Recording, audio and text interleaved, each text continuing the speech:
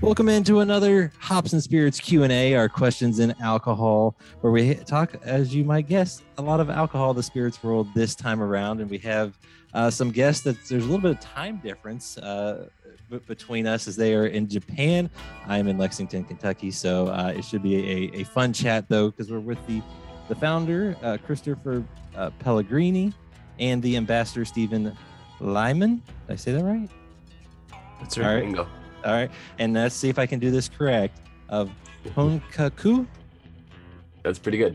Okay, Honkaku Spirits, which I told them I would probably, no matter how many times I tried, not be able to pull it off. But guys, welcome in.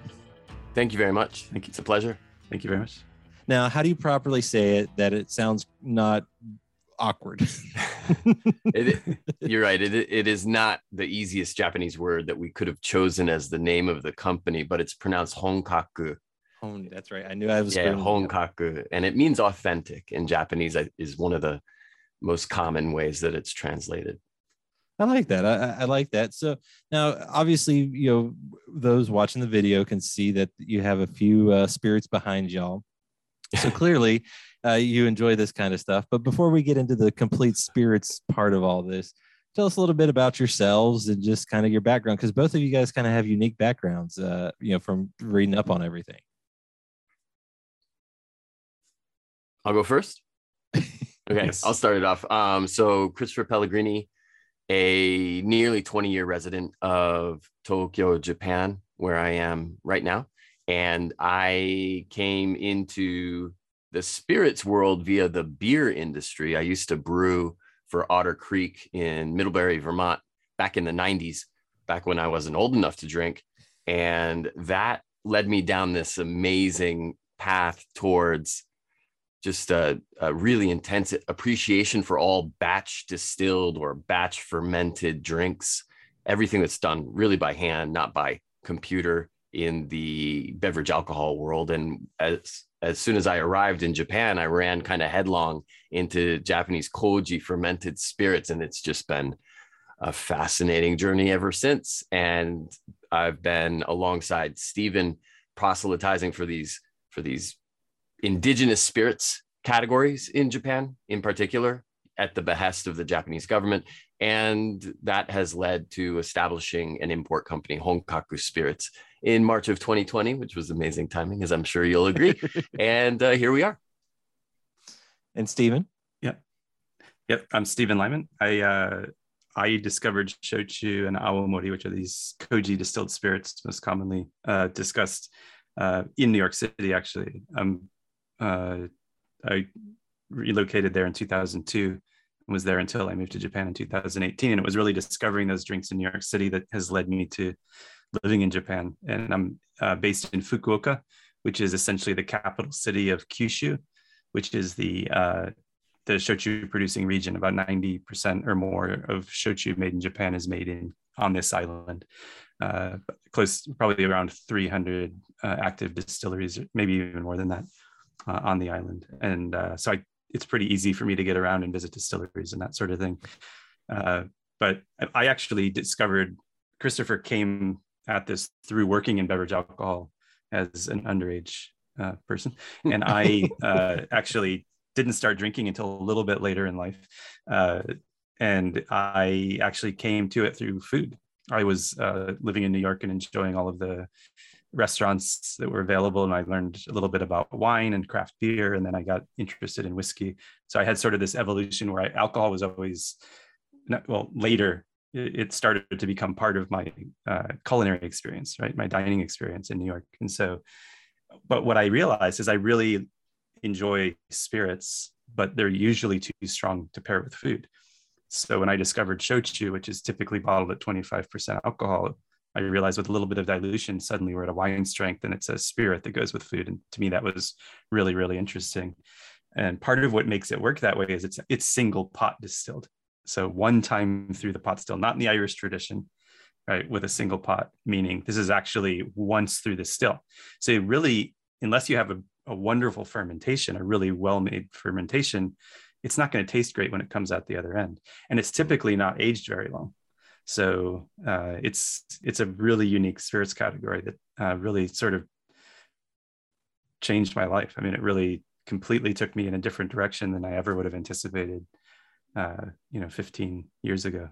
So yeah, anyway, glad to be here. Yeah, I'm glad to have you both, and I love that, because you never know how folks get into, the spirits world, or even the alcoholic beverage world. Because for me, it was a little bit of just my dad and the golf course and things like that, and then next thing I know, I've gotten a whole lot deeper into the spirits side with doing this podcast. So you kind of, both of you kind of touched on it, but it seems like you found a love for one, Japanese whiskey or Japanese spirits at some point. But before that was, I mean, Stephen, you said some wine and some pairings, and then obviously Christopher, the craft beer world, early craft beer world nowadays. So I mean, when exactly kind of did that love come about, where you were just like, okay, this is stuff that I gotta find? It was in early 2003 for me. I had moved to Japan in late 2002, and I was in a sake gastropub, izakaya, Japanese pub, and I think it was raining that day, so there weren't any other customers. The guy behind the bar was pretty bored, so he's like, hey, today you're drinking this, and he pushed a barley shochu in front of me instead of the normal sake. I had never heard the word shochu before, and so I was like, well, that's not sake. What's that? He's like, shochu, drink it. So I tasted it. After about an hour later, I had gone through 5 different types of shochu. I had gone barley, sweet potato, kokuto sugar, soba, which is buckwheat, and then I think I had a rice shochu as well. And all of these things were called the same thing. They were all shochu. They were all wildly different. I was like, I don't get this at all. Where is this, like some is this some new thing? He's like, no, it's been around forever. And it's as Japanese as the sake that you normally drink when you come in here. And I was just, mind blown. 0 to 60. I was in 4.7 seconds. I was flying down to Kyushu, where Stephen lives now, and just knocking on distillery doors saying, hey, can I kind of know how this works. I used to work on a beer floor. Can I see? And a lot of places were like, get out of here, weirdo. But eventually a couple of places let me in. And that was the beginning of some great friendships, some long-term friendships. And it was the beginning of my education. And it was very necessary for me to do that, because there was no information available. The guy who first introduced me to these spirits couldn't tell me there was a language barrier. I think it was one issue. I didn't speak any Japanese at the time. The Japanese expression that I was most proud of was no foam on my beer. I learned how to say that first. I didn't like how they put like a 3-inch head on every glass of beer I got, even though it was a rice lager. And so it was the beginning of one of the most, I think Stephen put it well before, it just changed my life. It really did. Running into this huge spirits category. There is more shochu made in Japan than tequila in Mexico. Wow. It is hundreds of years old, and it's not some new trendy thing. This is just part of Japanese culture that is hiding in plain sight. It outsells sake in Japan, but nobody's ever heard of it. And I certainly hadn't heard of it in 2002 when I first arrived. 2003 was the beginning of where we are today. So about 18, 19 years later, still learning every day. It's still an education, and it's still the most fascinating thing I've ever run into in my entire life. Yeah, and for me, it was a few years later. Christopher had the advantage of living in Japan. I was living in New York, and I was out with friends for a Spanish tapas dinner. So lots of wine flowing. We had a great night out. It was actually to welcome a guy who was moving up to New York from DC, who was a mutual friend, or had mutual friends. And after dinner, it had been a big party, probably 8 or 10 people. And I think 4 of us decided to stay out for a second drink. The other people had to get the train back to New Jersey or Long Island or whatever. And so the 4 of us, none of us knew the neighborhood. And we're looking around, and right next to the Spanish tapas restaurant is a Japanese izakaya. I didn't know what an izakaya was at the time. I thought it was a Japanese bar. We walk in. We're the only customers in the place. It's about 10 at night on a Tuesday. And we sit down, and the waitress, Japanese young woman, said, "Oh, it's Tuesday night, which means 50% off a bottle of shochu." And I said, what's shochu? And she said, it's like Japanese vodka.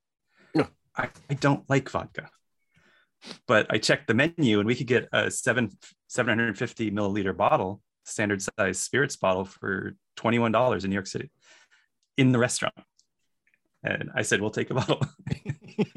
And it turned out to be a beautiful drink. It was like so much more aromatic and flavorful than a vodka. Obviously, vodka is the neutrality of it is what makes it such a good backbone for a lot of cocktails.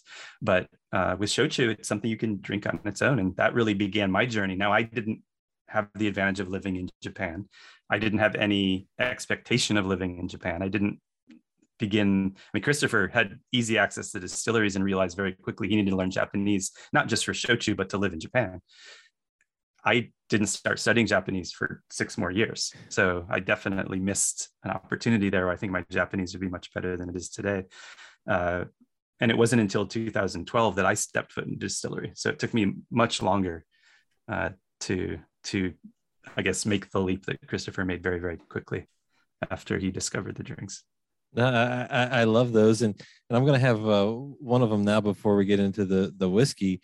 And it's the what did you call this? Are we going with mahoko? Yeah. And what type of what would you call this? This is a sweet potato shochu. Now, okay.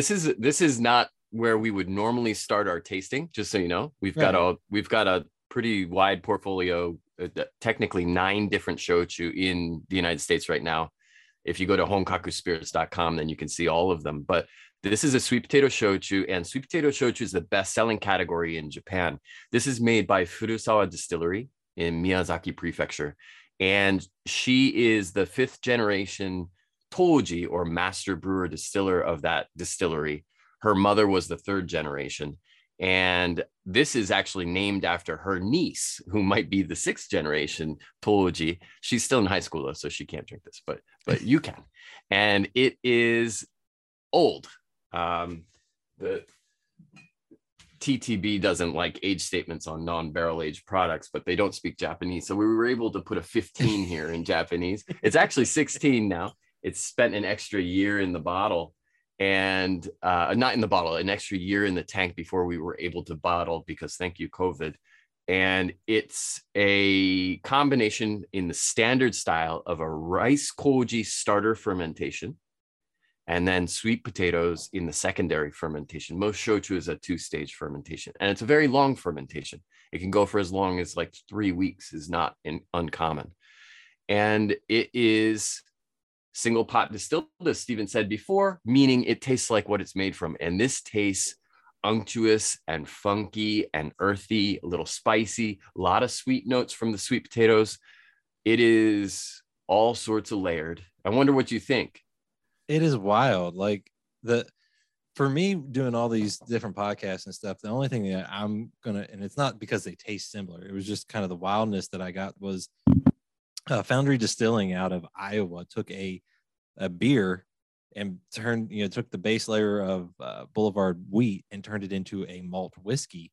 And to taste the two side by side, I was like, and this is just like, I've never tasted anything like this before.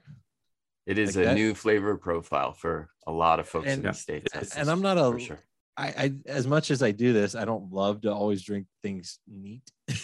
that's not always my go-to, especially if I know I'm going to be talking for a while, because that can get it could get a lot of fun, depending on how you look at it. But man, that's wild. I could see how you could just kind of go down the rabbit hole with these, especially if they're like, like almost like a bunch. They say 5 different things and they're wildly different, because that's kind of what I feel like, especially nowadays, what people love is trying new things. And God. And can you imagine anybody referring to that as a Japanese vodka? Slap their face. You slap their face if they say that. That is not. Because I was gonna say, like, if I take a shot of vodka, like my hair is gonna stand up. There's none of that. This is actually like very drinkable, and just you're not just sipping. It actually vodka. Smells like something, right? Yeah. Other than ethanol. Yeah.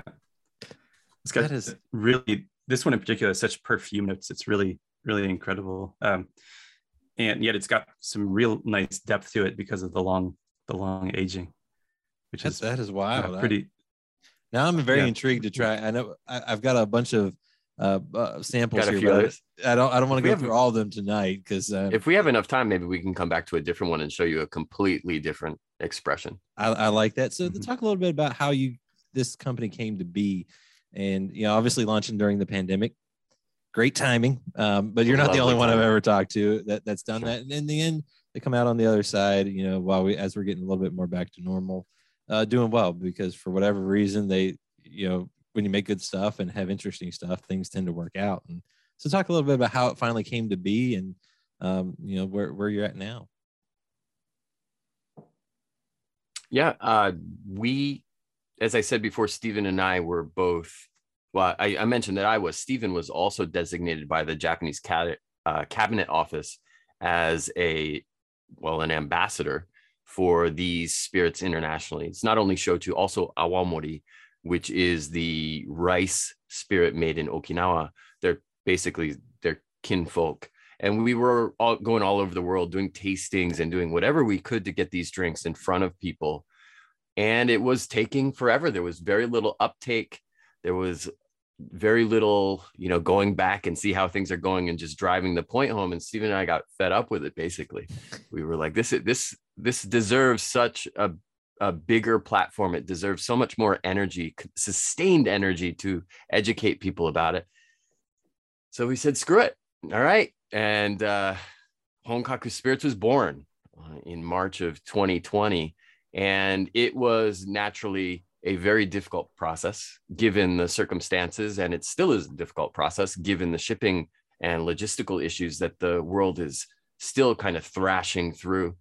But we were able to get some containers to the States, and Stephen and I were both in market in August and September this year. And the reception has been way better than expected. People actually kind of have heard of what shochu is before, and they're actively trying to seek it out. And we have been very pleased with how things have gone, in spite or despite, I'm not sure which one of those spites you want to use, of everything that is happening around us. So yeah, it's been good. I don't know, Stephen, do you have anything to add to that? Yeah, no, I think that's a great summary. It was really born out of frustration with seeing how the shochu was being introduced to the U.S. market, and it was largely being introduced by large Japanese food importers who also have large sake portfolios. And if you can imagine walking into a bar or a restaurant, it's like, buy our soy sauce, buy our miso, here's some rice grown in Japan. Oh, and then we have alcohol. And of course, these are also the folks that import Sapporo and Kirin and Asahi Super Dry, right? All the big Japanese beer brands. So when I guess the point of least resistance is to sell Japanese beer or Japanese sake, rather than a spirits category nobody's ever heard of. So there was very little uptake in shochu sales, and most shochu was being marketed to Japanese expats living in the US. They weren't really trying to figure out how to sell it to Americans or to non-Japanese establishments. And it really, we tried and tried and tried, through white glove diplomacy channels and whatever else. And finally we were like, no, we can do this. Why are we trying to help other people do this when we could just do it ourselves? And that's sometimes it's a smart came about. It sometimes just works that way. And like I said, it's fascinating to learn about this too, because I also feel like the American consumer, even North America in general, they're looking for different things these days. I mean, obviously bourbon and whiskey is booming. A lot of the craft beer folks like myself that kind of grew up in the time of its, giant arch are now branching out to a lot of other things. I think of mezcal and others. So this is like perfect timing. Now I've got the whiskey. What can you tell me a little bit about it? So yeah, maybe I can start off with this one, and Christopher can add something if he's got it. So Takamine 8-year-old whiskey. It's actually, as Christopher mentioned, everything in the Mahoko bottle is at least 16 years old. Everything in a Takamine bottle, if it's a 2020 release, is at least 9 years old. Because again, we were delayed a year due to COVID.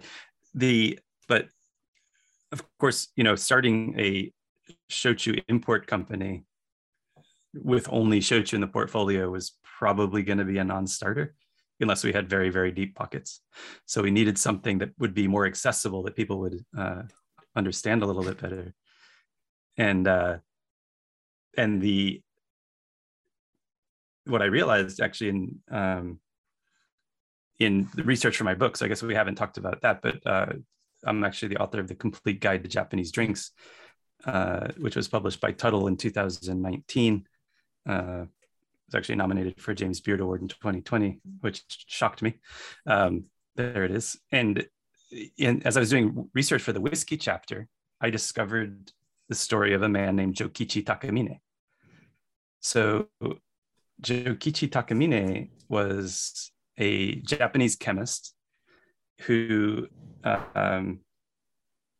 it's just a fascinating story. He actually was born in 1854, which is actually the year that Commodore Perry sailed into Tokyo Bay with his black ships, and diplomacy by gunpoint basically said, open up to trade or else, because Japan was a hermit kingdom at that point.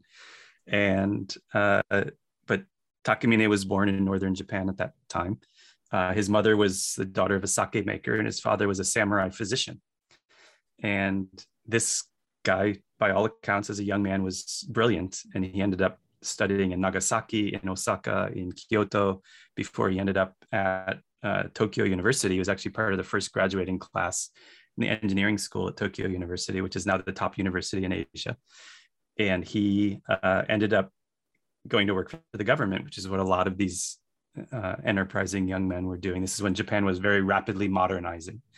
And he ended up getting sent to New Orleans as part of the delegation for the New Orleans World's Fair in 1885, where he met and fell in love with a young heiress named Caroline Hitch. And they apparently got engaged on his trip, but he needed money in order to be worthy of this American heiress. And so he came back to Japan, and he made his first fortune in phosphate mining. His first fertilizer company was a New Orleans or a Louisiana interest for agricultural uses of fertilizer from phosphate. And he came back to the States and took her hand in marriage, and they moved back to Japan and started a family where they had two children. They had Jokichi Jr. and Ebenezer, probably the first Ebenezer ever born in Japan. Probably. I would, maybe the only Ebenezer ever born in Japan. And a few years later, his mother-in-law reached out and said, you should come back to the States. I have some business opportunities for you. And so in 1890, he and his wife and children moved to Chicago, where they started the Takamine Ferment Company. And he very quickly was introduced to the president of the Illinois Whiskey Trust, which was the largest spirits manufacturer in America in the late 1800s. They had 50 plus distilleries. The single largest distillery in America was in Peoria, Illinois, called the Manhattan Distillery. And he basically took his knowledge as a chemist, which is what he had studied, biochemist basically, and his knowledge of koji from his mother's sake making family. And he patented a maltless whiskey making process, both in the US and the UK. And they began experiments in Peoria, Illinois in 1891 to make a maltless whiskey using koji. So koji is the backbone of Japanese fermentation. It's the national mold of Japan. And it's used to make everything you can think of that you think of as Japanese that has any fermentation. Sake, shochu, awamori, all the drinks we've already mentioned, but plus soy sauce, miso, mirin, all of these uniquely Japanese ingredients are all made using koji. So it's the backbone of Japanese culinary tradition. And so it's kind of funny to me because they've been making sake in Japan for 1,300 years, and he patented the use of koji to make alcohol in America. Even though thousands of people had done it before in Japan, but he had been at the age of 31, he was the head of the Japanese patent office. So he learned all about patent law. So he's very savvy with that business side of things. But now there was an article published in the Chicago Tribune in late September 1891 saying whiskey to become cheaper. 2 weeks later, the Manhattan Distillery laboratory where they were doing the experiments burnt down under mysterious circumstances. And it's clear that an accelerant was used. So not blaming the maltsters, but I think we're blaming the maltsters. We are. We're blaming the maltsters. So fortunately, the Illinois Whiskey Trust had deep pockets, and they rebuilt the laboratory and the distillery, and they began production of the Takamine process, essentially koji fermented whiskey, in December of 1894. So now let's take a step back. Masataka Taketsuru, the founder of Nikka and the man who helped create the Yamazaki distillery for Suntory, went to Scotland to learn how to make whiskey in 1918. But there was a Japanese man making whiskey in America in 1891. And it actually began commercial production in 1894. So long before Taketsuru, who's rightly considered the father of Japanese whiskey or grandfather of Japanese whiskey, there was a Japanese man making whiskey in America. But for what happened next, this probably would have been an American style of whiskey by the early 20th century. And what happened next, unfortunately, was so he started production December 1st, 1894. End of February 1895, the Sherman Act was brought against the Illinois Whiskey Trust, and the entire conglomerate was brought into receivership and broken up by the US government. And the Manhattan distillery was sold to other interests, and those interests decided to return to malting rather than using koji fermentation. And Takamine sued to get his patent back, but it was considered an asset of the distillery that the people had paid for. And so he lost that case. Being a Japanese citizen in America in the 1890s, I can imagine your case wouldn't be heard too well at court. So he ended up giving up on that and moving to New York City, where he opened a laboratory in Harlem. And in 1900, so 5 years later, he isolated adrenaline. And it was the first human hormone isolated in human history. And adrenaline is still used today to restart hearts. So he has saved probably millions of lives through that innovation. Obviously made another fortune with adrenaline. But even despite his failures with the whiskey and the difficulty in trying to get his patent back, he ended up really believing in American-Japanese relations. He really was dedicated to peace and harmony between the two countries. So later in life, he donated the cherry blossom trees to Washington, D.C. And that was a private donation. It's always written up as this was a gift from the Japanese government, but he actually used the Japanese embassy in D.C. to facilitate the gift. It was actually him and his he bankrolled business. it. Yeah, he bankrolled it. So really incredible human being. And as Christopher has said several times before, probably the most historically significant Japanese person to ever live in the United States. All apologies to Ichiro and Shohei Ohtani, but or Yoko Ono even.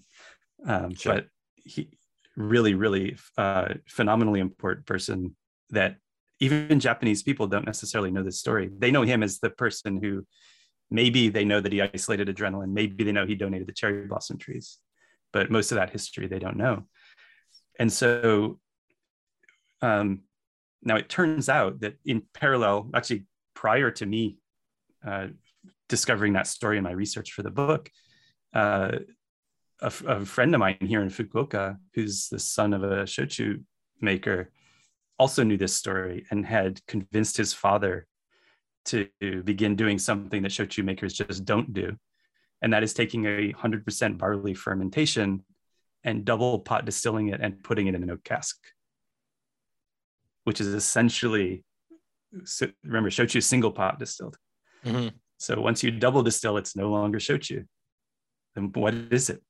It's this gray zone, right? But then you put it in a barrel, in an oak barrel, and you age it. Then what does it become? Right? And so now, and then when I told, so shochu maker, the son of this shochu maker, Michiaki Shinozaki, was actually the first person to ever ask me to start an import company in the US. he wanted me to do this long before anybody else had the idea. He was the first person to ever even suggest it to me. And that was long ago. So when I decided to work with Christopher to do this, to really support Christopher's efforts in starting this company, I reached out to Michiaki and told him what this project that I was working on. And we began brainstorming about what of his products might be worth exporting. And he's like, oh, by the way, I've been doing this thing for a while. What do you think? And then the two of us together with like, you know what we should call it? We should call it Takamine. Yeah. And then the thing is Takamine is one of his many successes is he started what is now one of the largest pharmaceutical companies in the world. His family here in Japan is quite wealthy. They're old money, and they have never allowed his name to be used for a commercial product until now.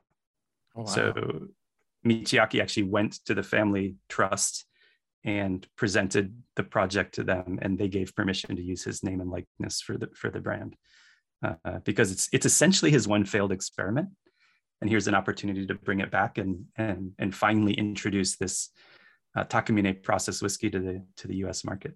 So sorry, that was very long-winded, but it's a fascinating history though, and being able to taste it, it's definitely not what you would expect from a whiskey or anything like that in terms of kind of that initial, hit. But it has those qualities though. It's a really interesting kind of bridge between a couple of different traditions. Takamine was essentially making a maltless bourbon more than 100 years ago, but it's not a bourbon, right? And this is made in Japan, it's fermented in Japan, it's distilled and aged in Japan and bottled in Japan, but it's not a Japanese whiskey. It's a bridge between those two traditions, I think, both in terms of the story, the production, and in terms of the flavor profile. It has something, you might not really love Japanese whiskeys, but this is something that kind of alludes to that, but it's not in the Scotch tradition. It's not aping a Scotch. And you might think that bourbon is a little bit maybe it's too sweet sometimes, but it's not a bourbon. It's somewhere in the middle. It's a very much like Takamine was an emissary for the relationship between Japan and America, even if it wasn't official. This is kind of in the same vein, a bridge between those two styles of whiskey. And it's really interesting because it's so deep. It has that midsection where the koji kind of resides and gives it that extra depth, that extra like mouthfeel, that extra weight and savoriness. And it's been, I got to tell you, it's a lot of fun to take out the tastings because you tell that story. People don't even need to taste it. They already decided that they love it. It's a made for Hollywood story. It's almost too good to be true, but you can do your own research that it is 100% accurate. And it's a absolutely delicious drink to boot. So yeah, no, I think that's why it's not as wild as like the Mahoko. Did I say that right? Right. Like that, because that's a totally different type of thing in my palate. But this one, it is weird because it's got so much. It's like a cousin to what I'm used to drinking, or some like a relative of some sort, but has a lot of the same characteristics in that. But yeah, I don't even know how to explain it because I'm kind of just it is just different enough that I don't really have that the right words. Yeah, we've blind tasted some whiskey buyers on it because that's kind of a fun thing to do. Not even tell them who we are or what it is, just give this a try. And the common refrain is they think it's probably about a 15-year-old 100 proof wheated bourbon. That's the most common. Wheated bourbon is really common. Wheated bourbon, and it's because you got the spiciness almost of the grain, right, with the barley. And the other thing that makes Takamine unique to other Japanese whiskeys is because Japanese whiskeys are made in the Scotch tradition. They're using second second fill cask, right? They're using ex-bourbon casks or casks from other parts of the world. Takamine is actually 90% virgin oak. Mm-hmm. And it's actually American oak imported from Missouri, and then casked. The casks are made here in Kyushu in Miyazaki Prefecture. And so that also gives it that bourbon quality, right? Because bourbon's always new oak, virgin oak. So that's another part of it that I think makes for a really, really interesting expression. And it really is, it's unique. It's 8-9 years old, and it's 40% alcohol, but it punches above its weight. And the low ABV is primarily because it's casked at a lower ABV, which was actually the tradition, or not necessarily the tradition, but that's common in American whiskeys in the 19th century. People didn't cask at 57 or 63 or whatever these cask strengths are today. They were casking much lower proof spirits. And when you think about that, that means there's very little dilution, right? So you're still retaining a lot of the character of the cask strength, even though it's been diluted just a little bit down to 40% alcohol. So yeah, it's a really fun drink. I almost now want to, because I have kind of two different versions of podcasts, and one of them we do a flight night where we're a bunch of bourbon folks sit down. I would love to just get their thoughts, because this is just so different but so good. And you talked about, is it koji? Is that the correct term? That's right. Obviously Japanese spirits with using that fermentation, that type of process, have to be kind of almost vastly different than what we think of traditionally over here. So can you explain what koji is, and then how different obviously that ends up making Japanese spirits compared to what we're used to maybe in most parts of the world besides Japan? Sure.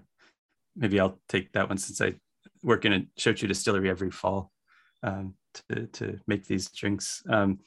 So koji replaces malting, as we alluded to before. And some spirits obviously are made with enzymatic saccharification methods, but it's easiest to think about it as a replacement for malting. As I said earlier, Takamine created a maltless whiskey essentially.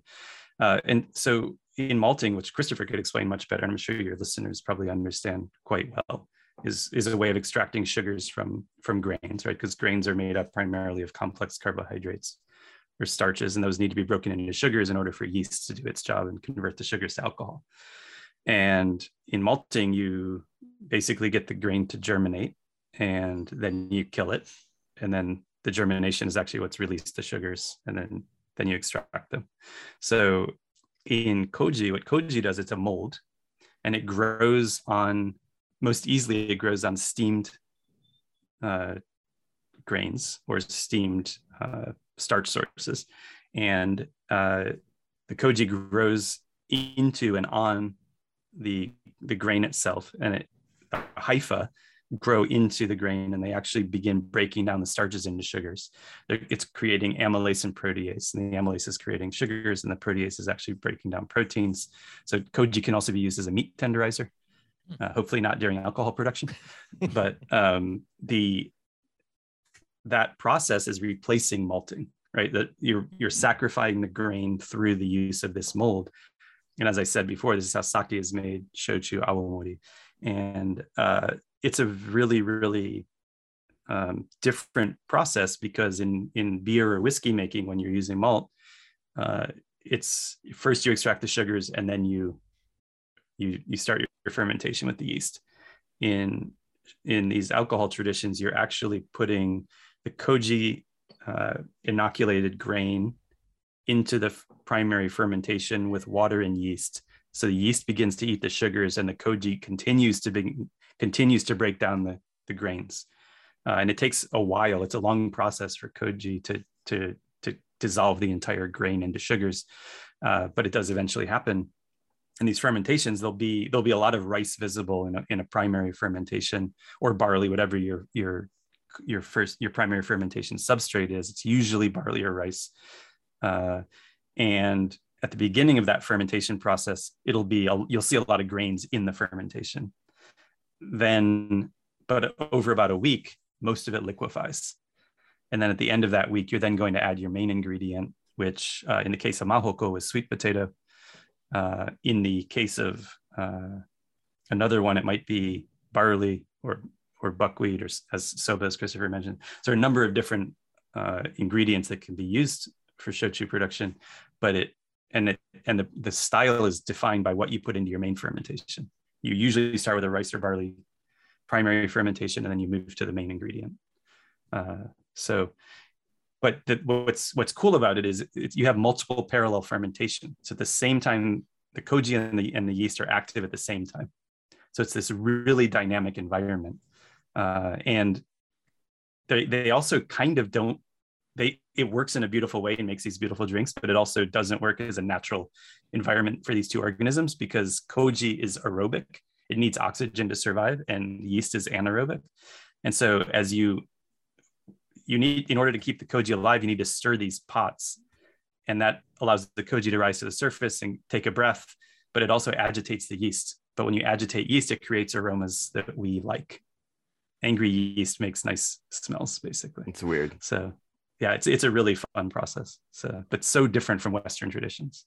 I was gonna say, in the one thing I've learned just talking to folks like yourself is just how much people go, oh, what does it take to make something like that? And there's so much science that goes into it, and it's amazing, because I think of I talked to Urban Artifact, which is a beer company in Cincinnati, Ohio, and they do a lot of fruited ales, fruited beer, and talking to them about having to kind of get the bacteria and malt, trying to find the perfect balance, and talking about this type of level and that type of level. Just, it brings me back to stuff like that, where it's such a unique process.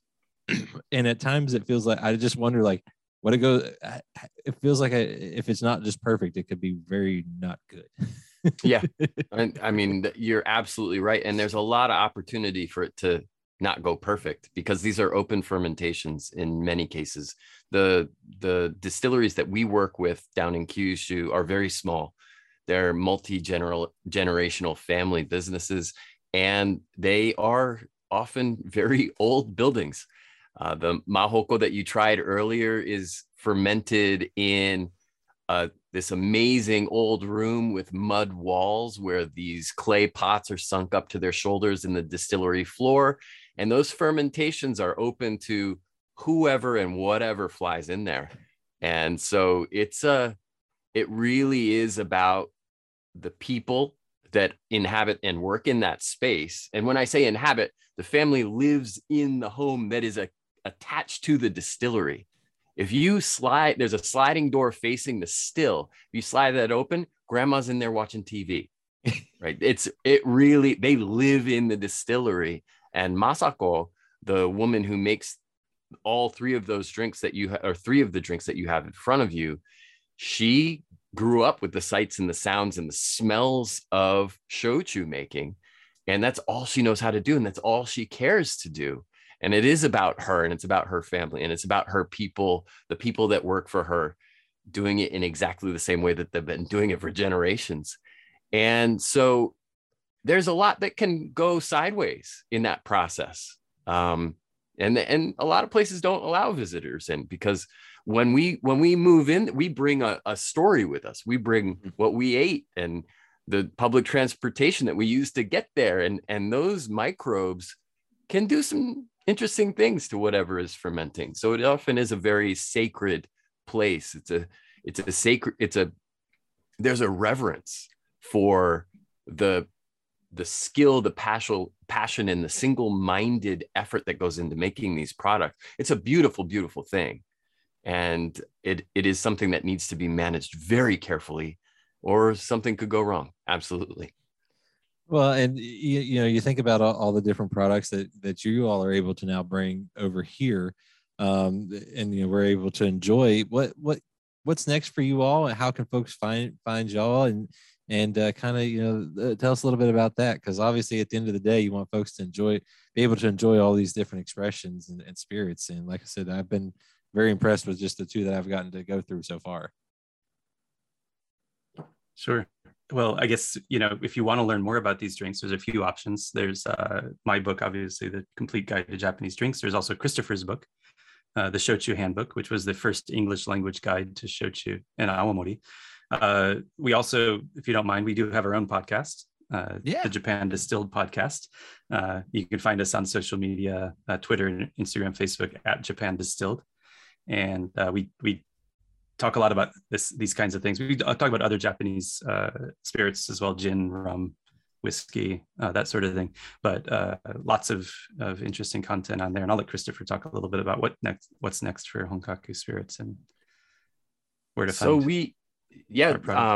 Where to find, if you're interested in any of these drinks that we've been tasting or talking about, then please go to honkakuspirits.com, and on the product pages you can click the find a retailer button, and using GPS or using your computer's address, I guess we should say, it'll show you the different liquor stores and restaurants and bars in your area where you can find these products. If you happen to live in a state where we are distributed, which is about, I guess currently it's 18 states plus DC. So we're not nationwide, but we're slowly getting there.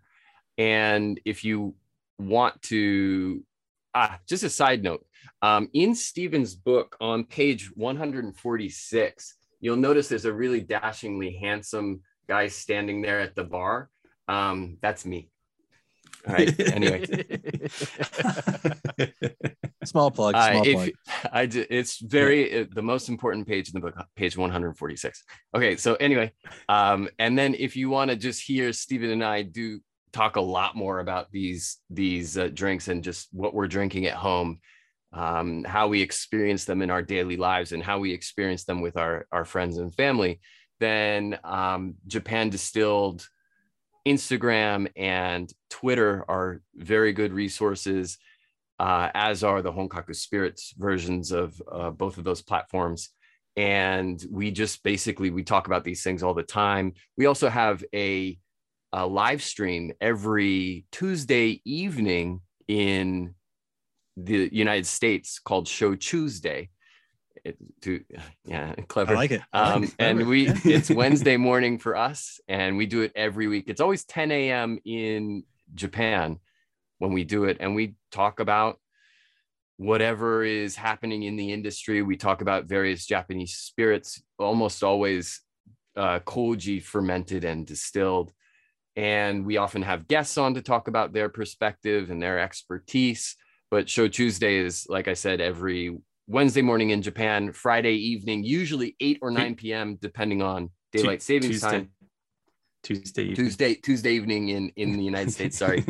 And you're required to have a drink when you watch. It's just a requirement. We check carefully, and we kick people off who aren't drinking. And you can just basically cheers with us or kanpai with us. And that's available on Facebook live stream and then also YouTube live stream simultaneously. That is awesome, and folks, if you can check it out, it's spelled Honkaku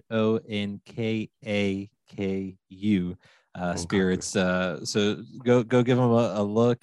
Stephen, Christopher, this was a blast. So much knowledge, so much history to talk about, and so some amazing drinks and some really good ones too. I want to say that, really good ones, and I really appreciate y'all taking the time. Thanks so much. It was a lot of fun. Thank you, Jonathan. This was absolutely fun.